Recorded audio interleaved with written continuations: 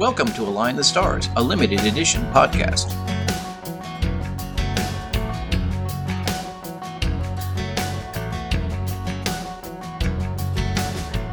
This is Align the Stars, a limited edition podcast on the Paul Zotter release, Songs Without a Chorus.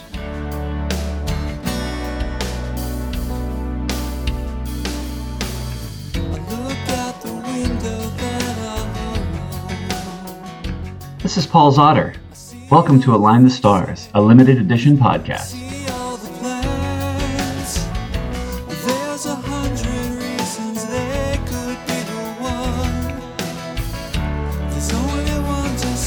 This is episode 1, The Context.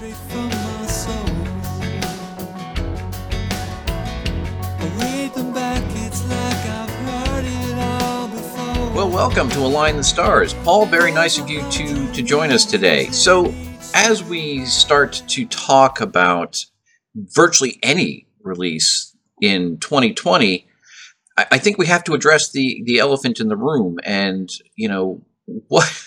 how did the circumstances of 2020 lead to this recording for you, Paul? Well, it's suffice to say that when 2020 began, I had absolutely no intention of doing anything that is on this release. In fact, I had really focused my energies on something that was going to be a little bit more thematic and progressive in nature, and had actually started on some pre-production and some rehearsals with the very talented Dave DeWitt and Paul Lanahan to kind of start doing that, and just assuming that it was going to take a couple of years because I can't seem to do anything creative, in less than 24 months or longer. So I was very much looking forward to another year of very busy happenings at my day career and many, many gigs entertaining my friends in the southern Chester County area. And then, of course, the middle of March hit, and we all sort of just started working from home, and I feel very fortunate and blessed that I can work from home. But things changed drastically for everybody. And there I was working at home, and no one could come and rehearse, and it was just kind of a strange time. And believe it or not, my overall reaction was to almost just stop everything. I was noodling around on guitar. We were in Progressive Palaver. We were talking about Pink Floyd at the time. Yep. So I was, at the end of my workday, I would grab my guitar and figure out the Great Gig in the Sky chords and, tool around with versions of Time, and thought around, I could put this up, on like a YouTube video or something like that. And kind of like you used to do, right? Kind of like I used to do. And it just, everything started to become totally random. Like I even put together an acoustic version of All You Zombies. Did you really? Which I thought was very, very appropriate for the situation. All you zombies, show your faces. That, but at the time, the last chorus of All You Zombies is, come on, all you zombies, show your faces, Yeah. And I was like, yeah, that's not appropriate. That's not really where we are right now. So, all you zombies, show your faces. All you people in the street. So I ended up doing nothing I decided to spend my weekends catching up on the Marvel Universe movies. I literally watched them from, in chronological order, and, just chronological release or chronological in terms of story, or is it chronological? Chronological in terms of story. Okay. Which is really amazing because I hadn't watched, as a brief aside, I hadn't watched all of them, and I had seen like the big ones, like the big Avenger. And when you watch them in chronological order, there's an amazing thread of characters that take place there. And so many little Easter eggs in all the different movies that tie everything in. Is really cool. It's really cool. And so I had really not any intention on doing anything. And a friend of mine, Bob Starner, who I knew from performing in the area, wanted to put together one of those virtual things where everybody records something in their house and he splices it all together in the movie. So I was like, okay, that's cool. So we actually did, of all things, we did that Traveling Wilbury song. And I did my part and had some fun with it. And this was probably a good 4 weeks into our quarantine. And in order to do that, I actually had to do the video, venture down into the studio and like pull up some of my music stuff and do some editing. And when I did that, it sort of sparked, hey, look, I've got some things in here that, you know, I started working on, you know, sometime in the last year. And that's all it took. And before you knew it, I was spending my weekends just recording any little bits of whatever I had started. And then it turned down the road of actually writing new material. Long answer. It's, I mean, but that's a lot of how this happened, right? I mean, you know, there was this cottage industry, if that's the right word, sort of sprung up around these sort of online compilations, you know, and a lot of people were doing it. They were popping up like crazy. I don't even know that I was aware of the Traveling Wilburys one. The first one I think I was aware of was the Red Barchetta, in which you were participating. Yes, and that was actually so the Bob Starner one was kind of a one and done. And the incomparable Dave Teig texted me one day and said, "Hey, we should do one of those virtual things, you, me, and DeWitt." And he said something. I forget what he suggested. And I just kind of jokingly said, "Well, why don't we just do Red Barchetta?" What a joke! and to my astonishment, but I don't know why, because that's exactly the way that Dave Teig is. He just was like in, and like the next thing you know, we had all these reference tracks, and he was reaching out to a drummer. We ended up getting this really great guy from Venezuela to do the drums for us, and that's turned into its own little thing as well. And that is also a big piece of what's inspired this release, because in some ways, I've definitely tried to push myself a little in different directions. And some of that has to do with the immense amount of time I've spent listening to progressive rock music over the last couple of years. But also because with the Virtuosos, we've purposely picked songs that are challenging to duplicate. And you know, Red Barchetta certainly is something that, while I've sung a million times in the car, I've never ever committed to actually performing that and doing that. It elevates your respect for the artistry in those songs, and it's also extremely just challenging to execute. So that's been an inspiration that's bled over for sure into the release.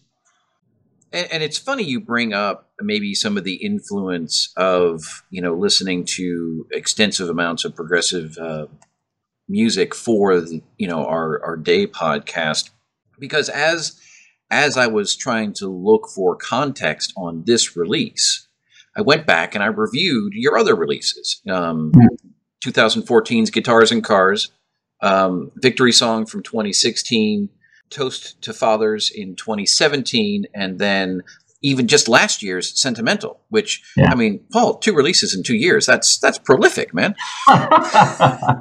It's very unexpected. But those, you know, and it's funny because having known you for as long as I have, and having known virtually everything that you've ever written, you know, those releases that you have done here in the 21st century, they're undeniably Paul Zotter, but they are also, dare I say, less proggy in the sense that, you know, a lot of the strong structures are more straightforward. It's a lot of acoustic guitar, which presumably was influenced by your extensive playing in you know, the acoustic you know, environment. So, you know, now when sort of that gets taken away and you're stuck at home listening to loads and loads of prog on vinyl, you know, this happens. And I noticed that sort of change myself in this, but like I said, it's all undeniably Paul Zotter. What about those songs that you had in your mind to start that were more proggy? So is this on the continuum? Is Songs Without a Chorus then maybe somewhere in between those two extremes? I for sure it is, yeah. And so the funny part about this release is that I had been noodling around on a song which is very Pink Floyd inspired, and it's something that for literally the last 10 years I would just noodle around before a gig just to kind of warm up on.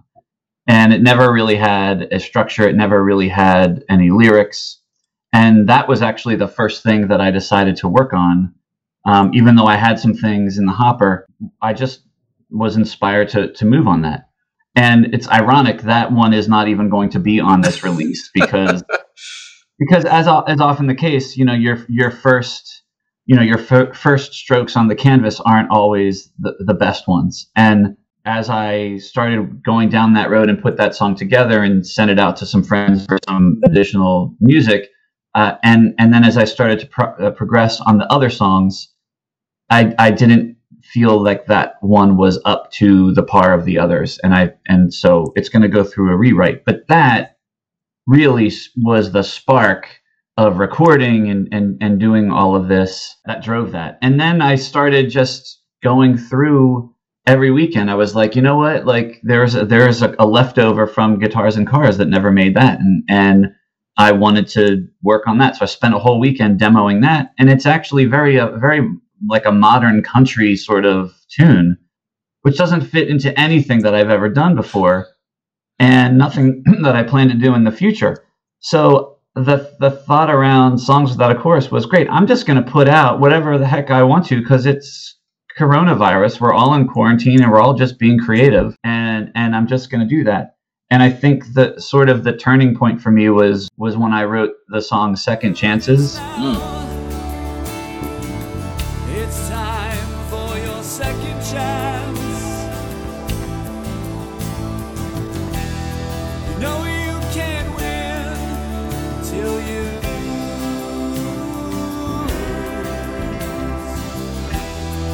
No, it ain't easy, but if you choose, you will find us. And that for me was definitely, if you want to talk about a song that sort of is the in between something, somewhat proggy and more of the more typical song, I think that song is really representative of that. And then when I started working on that, then I was like, okay, like I can't include the stuff that's not either up to par or doesn't fit because this has a little bit more of a sonic feel to it. But I to your point, it definitely feels to me like I think it's really good that the thing that I thought I was going to spend working on in 2020, like I hope that's on the docket to pick up again when this is done. I think Songs Without a Chorus is a good transition between what I've done before and hopefully what's coming. Yeah, I'm very curious. I mean, knowing a little bit about what's in that other project as well, I have some vested interest in seeing that come to fruition. So, besides the fact that the recording and the creative process was sort of jump-started by the impact of coronavirus and everything else, did the coronavirus and the current situation in 2020 impact this thematically at all, or even just the way you approached it, or was it just you had more time in your hands and away you go? I definitely think that from the standpoint of, again, the song Second Chances, I think that as I started, that's probably the only one that was completely written front to back. Everything else had some sort of idea germinating previously. And that Second Chances was really inspired by the discovery of the high-strung guitar that we were exploring when we were doing the Pink Floyd episodes of Progressive Palaver. And, for me, that there's hopefully a very positive message that rings true in Second Chances. And as I started to write that, there definitely became a certain level of urgency in my mind about I want this to be done. And I think if anything, what the coronavirus and the quarantine situation did was, to me, added urgency to say, like, I can't let this happen, like turn into another project that takes 18 months or 2 years to do. Like I think it's important for me to get this out and for, people to hear it. Cool. That's great. And, I guess we all had the added benefit of, all that extra time that shows up on your schedule when you're not commuting to and from work. It's like, what? Yeah. 5 o'clock comes and you can just turn around and you're in the studio. It's awesome. Come on down to the other side. We'll be down for another ride. Come on down to the other side. Come on down to the other side. 'Cause I'm down for love. Yeah, it is. It's been a lot of fun, and that was actually sort of the Red Barchetta moment. Every day after work, it'd be like 5:30, 5:45, and I would just kind of step into my family room and fire it up on my phone and just start singing it, and be like, yeah, not feeling it today, and just move on to the next thing.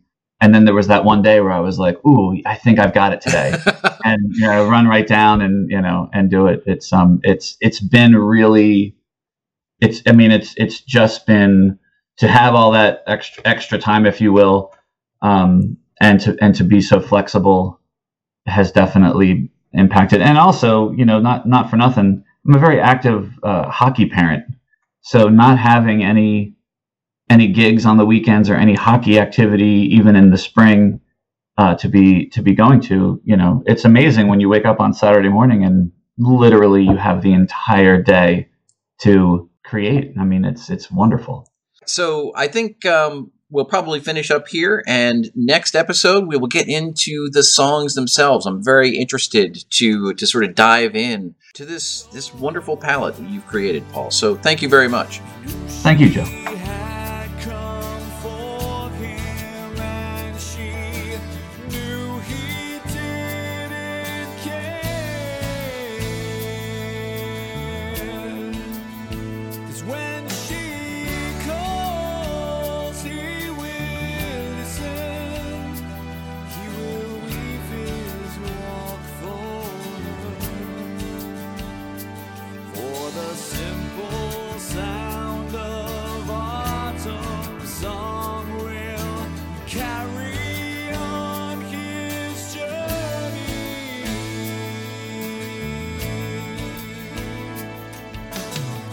Yeah.